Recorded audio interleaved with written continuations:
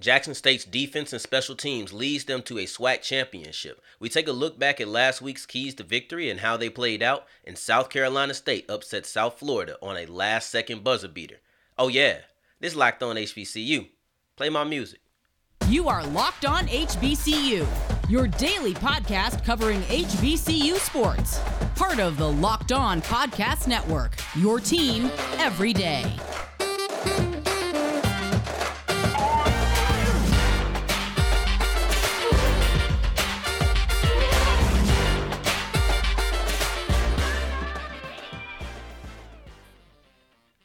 What's going on, family? Welcome back to another episode of the Locked On HBCU podcast, your number one daily one-stop shop for everything HBCU athletics, part of the Locked On Podcast Network, your team every day. Now, thank you for making us your first listen of the day. I, of course, am Darian Gray, a.k.a. the Mouth of the South, a.k.a. former TSU Herald Sports editor and Texas Southern alum.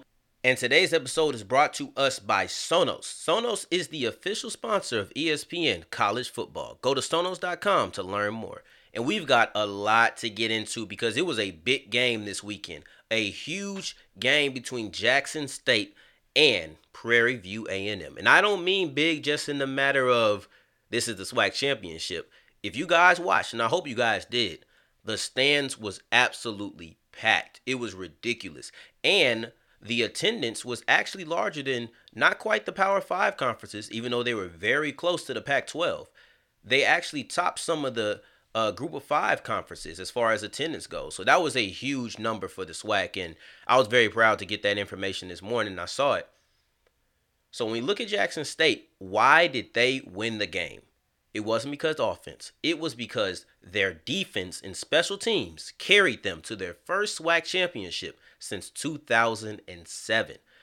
These units were absolutely phenomenal, and they needed to be. So let's get into the game and what kind of impact that they made. The number one thing that we were looking for is the defense, because though Jackson State has a good offense and Shedeur Sanders is a big talking point, not newcomer of the year, but freshman of the year, newcomer of the year was on the defensive side of the ball in James Houston, and he made his presence felt on the game for sure. So when I look at the special teams and the defense, I feel like I want to say that it was a pivotal part of the victory, but at the same time, I feel like that might be underselling it a bit. It wasn't just a pivotal part of the victory, it was the driving force behind it. Those two units are the reason that Jackson State won, in my opinion. When you really look at it, they both put up points, and I understand that without that, the score would have been 14-10 instead of 27-10, which was the final. They still would have won by 4 points, technically. But that's only if you only account for the points that they put up on the board. And only taking the points that they put up on the board would minimize the impact of the defense, if we're being honest, because they needed to perform just as well as they did, because this is a game that Shedeur Sanders played that Coach Sanders said arguably was his worst performance ever. You know, it's not just he didn't play his best game. This might have been his worst game. So when you look at that, the leader of your offense is having one of his worst games. I'm not going to say the worst game, but one of the worst games that he's had. You have to step up on the defensive side of the ball. And it's necessary. And I want to point out a specific scenario because they did a lot of great things, including forcing 5 turnovers on the day. But I actually want to highlight this one specific scenario because I felt like that specific scenario that I'm about to highlight really shined a light on how good the pass rush was for Jackson State. And I'm going to get into that later because if you remember, one of the keys to victory was getting to the quarterback. But Justin Ragan had back-to-back sacks after Prairie View had driven down to the 29-yard line. There was a 23-yard pass that took Prairie View to the 29. Ragan had back-to-back sacks. The first one for 5 yards, the second one was for 6 yards, and it pushed them out of field goal range because now you're looking at a 57-yard field goal. But then also after that, Pass had his first interception of the day. Both of his interceptions actually went to Cameron, I almost messed up, called him Cameron, but Cameron Silman Craig. Both of his interceptions went to him, but that was his first of the day. And without those sacks, I don't think that you see the Panthers try to press so much to get a first down or have to press so far down the field, because instead of looking at a 2nd and 20 yards or 3rd and 20 yards, you might be looking at a 3rd and 6, 3rd and 7. And that's a completely different type of situation where instead of trying to push deep down the field, you're okay taking a shorter pass. And I think that was just one of the things that really highlighted how good the trenches were. Now, don't get it wrong. They were on fire all day. They were absolutely on fire all day. I just chose to pick a series that was at the beginning of the game because it just showed how strong they came out. And that strong beginning really carried out into the rest of the game as well because, yes, they gave up some points. They gave up a touchdown pass on 4th and 2, but it was a double pass, 35-yard, really explosive play. But it was a 4th down on a double pass. It caught them off guard, yes. However, it wasn't just a methodical drive. They allowed a field goal later on in the game, and that was after a big-time pass from Jawan, pass to Jalen Howard, and that was a absolutely beautiful pass. Like, I know he had a rough day, but Pass actually made a really good throw right there, and it landed right between the cornerback and the safety, where Shiloh Sanders kind of had the ball a little bit lower, or had his hands a little bit lower waiting on the ball, rather than high pointing it. And the result of that was just a beautiful pass. So, like I said, they were a more than capable offense. It's just that Jackson State was a really good defense as well. And other than those two plays, they really didn't do anything. Jackson State really nullified all type of offense that Prairie View tried to get going. And it wasn't just on the quarterback. Let's just be very clear. It wasn't just Pass getting affected by the pressure. It was also the running backs because the defensive line was breaking through and getting tackles for a loss. And the defense forced 4 turnovers on the day of Pass, and the last one resulted in him getting benched. And the backup Conley came in, and he also had a fumble on the last possession. So, you come out the same way that you win. So that's important because that intensity and that strength and that effort that they started the game with wasn't something that flamed out after the first quarter. It carried on until the very last possession of the game. They forced fumbles through pressure. Cameron Silman Craig had 2 interceptions. And it was just an overall tough day for Pass to get things going. But that pick 6 by James Houston was phenomenal because it took a lot of concentration to hit the ball, and it wasn't one that just hit him in the chest. He recognized the screen. So first off, he diagnosed the play with the mental side, but then he showed his athleticism with picking it off and taking it to the house. I guess he saw that the offense wasn't really doing anything with their interceptions, with their turnovers that they gave him, because they had 3 turnovers and no points came from it. And he said, you know what, I'm going to do it myself. When I get this turnover, I'm taking it back to the house. And that's kind of what the special teams did on a lesser scale. They didn't force multiple turnovers, but they did put Jackson State into Prairie View territory to start the game, and they did nothing with it. So finally, Isaiah Bowden said, y'all ain't going to do nothing with it. I'm going to make sure that I take it all the way to the house. And those 13 points were scored by the defense and the special teams. And I feel necessary to reiterate, yes, those points were scored. And they still would have won without those points. But the defense ability to stop Prairie View's offense altogether and hold one of the better quarterbacks in the conference to a bad performance and eventually having to get benched, that went a long way. The special teams having multiple returns in the punting game of 10 or more yards went a long way, including a long of 24. Those things went a long way. The impact was way deeper than the points that they scored with those units. The defense kept Prairie View at a distance for most of the game, forced 5 turnovers, and then the special teams continuously gave the offense good starting field position. So on a day when the offense wasn't really firing on all cylinders, the defense and the special teams are the reason that Jackson State can say we are the SWAC champions for the first time since 2007. And we're going to look at some of the deeper things in there, including our keys to victory that we brought up on Friday. Let's see how each team did and if they unlock some doors or not. All right, college football fanatics, have you heard of Prize Picks? Prize Picks is daily fantasy made easy, something that I love and I'm sure you will too. Prize Picks is a leader in college sports daily fantasy, offering more props than anyone I've ever seen. All Power 5 players, mid-major players, some players you probably haven't even heard of, they're all there. Prize Picks can offer any prop you think of, more yards, touchdowns, even interceptions thrown. And if you want a 100% instant deposit match up to $100, make sure you use the promo code LOCKEDON. You can pick 2 to 5 players if you want to do the over or the under on their projections. It's just you versus the projected numbers. And you can even do mixed sports entries. Say I wanted to talk about Bryce Young's touchdowns and take the over, but I wanted to take LaMelo Ball's under on the points. I could do that on the same ticket. It doesn't even matter.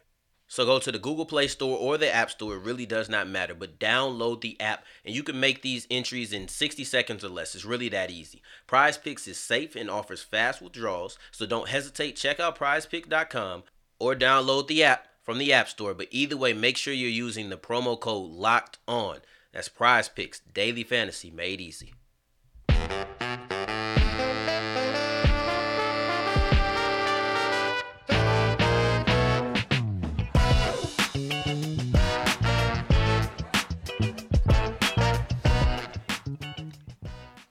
Welcome back to Locked On HBCU. Thank you for making us your first listen of the day. And now we're about to reflect on the keys to victory that we provided on Friday to see how they hold up now the game's over and it's Monday morning.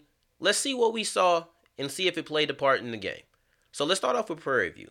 Number one was eliminate turnovers, and mission was failed in a major way. This is something that they had trouble with all year, so I did not feel like it was something that they were going to be able to eliminate going into this game. It was going to be very difficult to get away from that, especially with having a high level of competition in Jackson State. You weren't going to just snap your fingers and say, oh, I'm playing the best team in the SWAC. Let me go ahead and stop turning the ball over.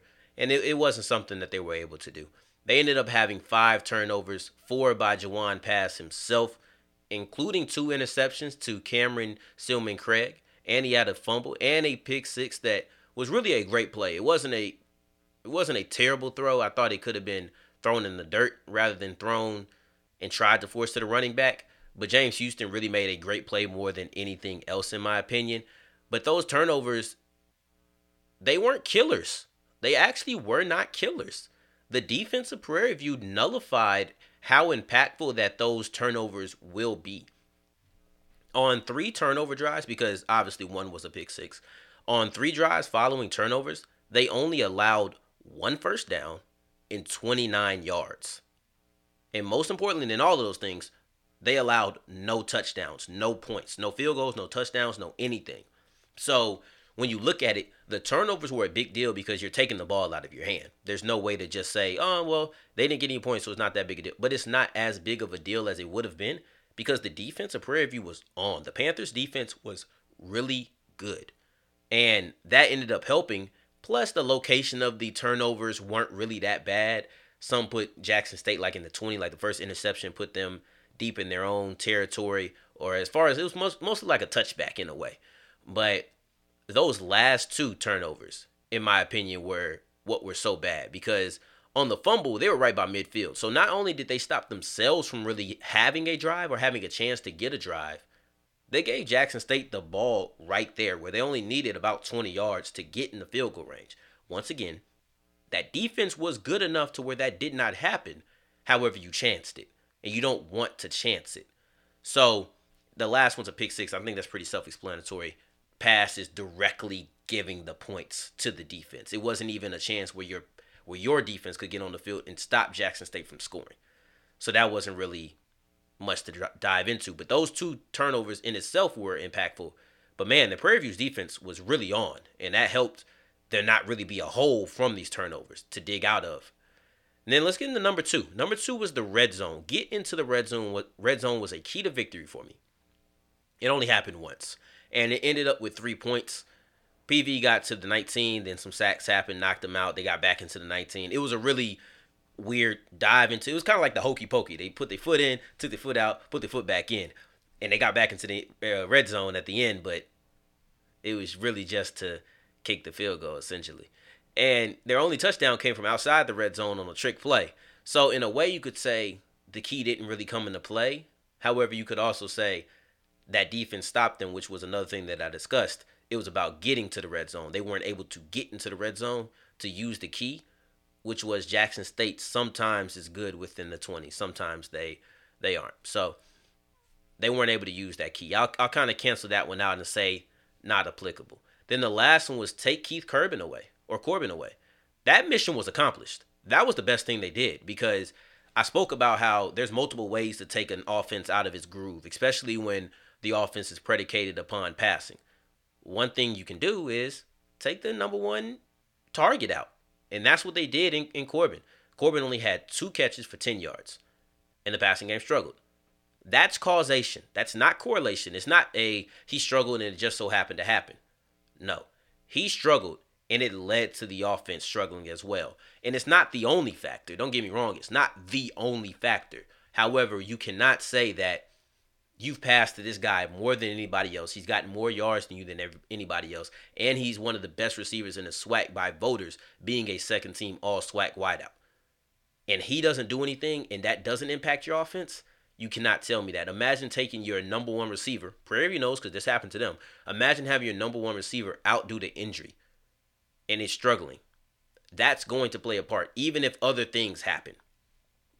So I thought that was a really good thing that they did there. And there was some passes that Sanders just was low or high. Just the ball placement wasn't there. So I don't want to say it was all Corbin, but taking Corbin out was a big deal.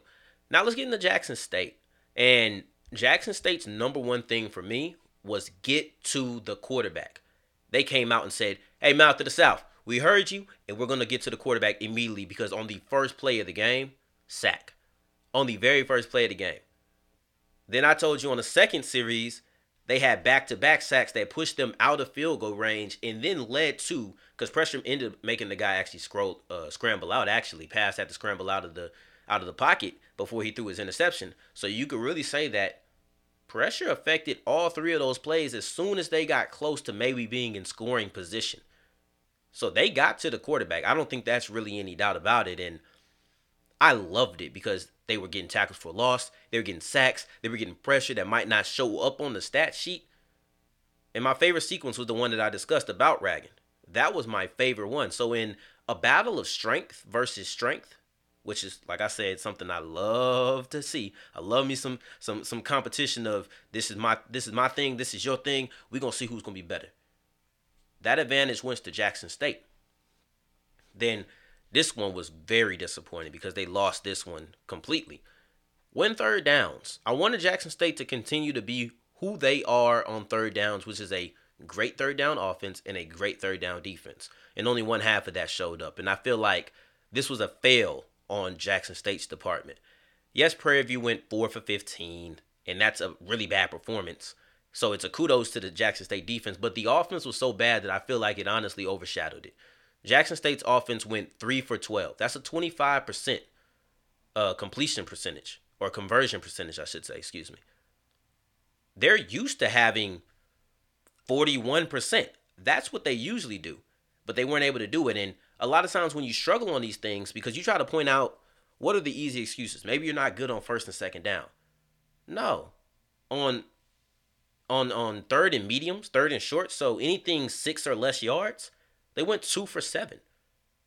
They went 2 for 7 on these. They went 3 for 12 in general. So if it was longer than that, it was only 1 for 5. But this included a third and 1 that they missed. They ended up getting it on fourth down, but they went for it on 3rd and 1 and did not get it. So I can't just blame it and say you're in third and long situations because that would be a lie. Simply put, they were not good. And that's why I said the defense and special teams had to carry them to victory. Then my last thing was BU. And they were kind of themselves because they have great defense. You know, like their defense shut people down all the time. And Prime said, hey, if we can score 21, I don't think anybody's going to beat us because I don't think anybody can put 21 up on us. They didn't put 21 up. They put 10 up. So they were themselves with that suffocating defense and great pressure. They were themselves on that. We detailed the 5 turnovers that they forced, and the pressure was good all game. So the defense was themselves. But offensively, no. Offensively, they were not themselves at all. They became effective as the game went on. But they were not Jackson State's offense that we're used to seeing because the offense did not go through the passing game. I kept thinking about it. I'm like, man, they are running the ball really well. Peyton Pickett, Sante Marshall, these guys are really running the ball better than you would think for a team that does not run it a lot and a team that does not average a high yards per carry. But it was a weird turn of events because on their 2 touchdown drives, I would argue that Marshall and Pickett were their best players. Pickett was a contributor heavily, including he ended up getting a targeting penalty, so you can kind of give him those 15 yards in a way. And then Pickett was the driving force. He carried the team down the field on the drive that ended in a Pickett touchdown. He also had 4 for 33 on that drive with runs of 12, runs of 18. He was getting explosive plays that really took them down the field, and I'm glad that he was able to get it. You don't want no touchdown vultures, because last time they tried to give a touchdown vulture because he drove them down the field, it ended up being a goal line interception. It wasn't pretty for the offense, but the running game in general being better than the offense, better than the passing, was something that I was like, whoa, shocked me. I did not surprise it. And the quarterbacks really ruined the overall average. But if you just look at Pickett and Marshall, they had 157 yards on 32 carries. That's nearly 5 per carry. And that's a big improvement over their yearly average, which was under 4 yards per carry. That was my biggest takeaway from the game, was the running game showed up when it needed to. And that was a great team move, because I talk about winning games in every different way. That's a championship team. But this is also a championship move when one of your strongest elements is struggling. You step it up in all different kinds of ways. Now, as we prepare to discuss the early season upset of South Carolina State over South Florida, I actually want to talk to you guys about Bet Online, because it has you covered all season with more props, odds, and lines than ever before. And football season starting to get into the playoffs. The college football playoffs just got announced. Maybe you want to put a little bit of money down on Alabama, or maybe you want to put a little bit of money down on Georgia getting payback or going through Michigan. Who knows? Or maybe you want to go with the underdogs in Cincinnati. But BetOnline remains the number one spot for all the sports action this season. Go to the new updated desktop, or I know how it be sometimes, you're already on your phone. Just go to that on the mobile website and sign up today to receive your 50% welcome bonus on your first deposit, and use the promo code LOCKEDON to receive the bonus. You can do football, boxing. There's a big UFC event next week. Or if you just want to play casino games, it doesn't matter as long as you don't wait. Take advantage of these offers in the 2021 season while they're here, because BetOnline is the fastest and easiest way to bet all your favorite sports. BetOnline, where the game starts. It's the holiday season. Grab you the protein bar that tastes like a candy bar, and even better than some of them, filled with so much holiday goodness and decadent flavor and covered in chocolate. It's amazingly low in calories, sugar, net carbs, and fat, and high in protein, so you get the best of both worlds, which is delicious and healthy. We got a bunch of flavors, so don't even try to pick, just get them all. That's my advice to you. Built Bar gives you the extra fuel to go through with your shopping, scratch off everything on your Christmas list, and be done and feel good afterwards. But just don't mention your favorite flavor around somebody, because they might want to fight you for it, try to steal it from you, because people get really impassioned about these things. Just tell Santa to throw some into your stocking, and when he does, put it into a nice cup of hot chocolate. It'll melt the bar a little bit, give the beverage some flavor, just something different for yourself. But if you really like those marshmallowy treats that are kind of stereotypical with the holidays, get you a Built Bar Puff. They're light, fluffy, and marshmallowy through and through. Different flavors, all covered in chocolate, and it tastes so good that you'll forget that you're even eating something that has a lot of protein in it. Go to Built.com and use the promo code LOCKED15 to get 15% off your offer. Use the code LOCKED15 at Built.com to get 15% off your offer.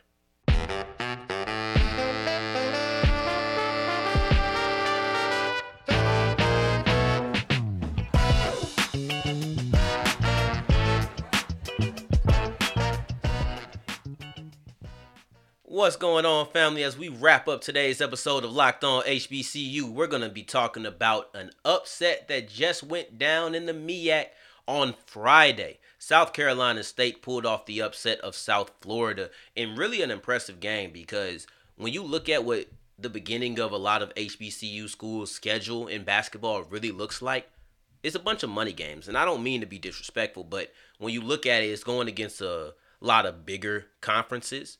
And it's really games that are not in the favor, or really ones that look even for HBCU. So these type of things are big deals. I really don't mean to be disrespectful, but when I'm looking at these games, I'm not really looking for wins and losses. And I kind of feel like it misrepresents how good a team is at the end of the year, because their record looks so slanted because they they win in a bunch of games that they weren't supposed to win. What I'm looking for is, what do you do well in comparison to other people in your team? Like, okay, that guy, he's the facilitator because he's the one getting the most assists in these games. After you watch enough of them, it's like, okay, this is the pattern. This is what this player does well. He's the scorer of everybody, because when you're going against these teams, that's who's doing more of the scoring. Now, sometimes it switches as you get into conference play and players begin to get more acclimated with the team because you might have transferred in. There's a lot of transfers that come into HBCU, so it just takes a little time for them to get adjusted. There's things of that nature, but for the most part, I'm just comparing you to your teammates and nothing more than that. HBCUs are often major underdogs in these games, so it should come as no surprise that South Carolina State only came in with a 7% chance. Not 17, not 77, 7% chance of victory. South Florida was 3-3, not a great record, but 3-3. South Carolina State was 1-7, but never say never, right?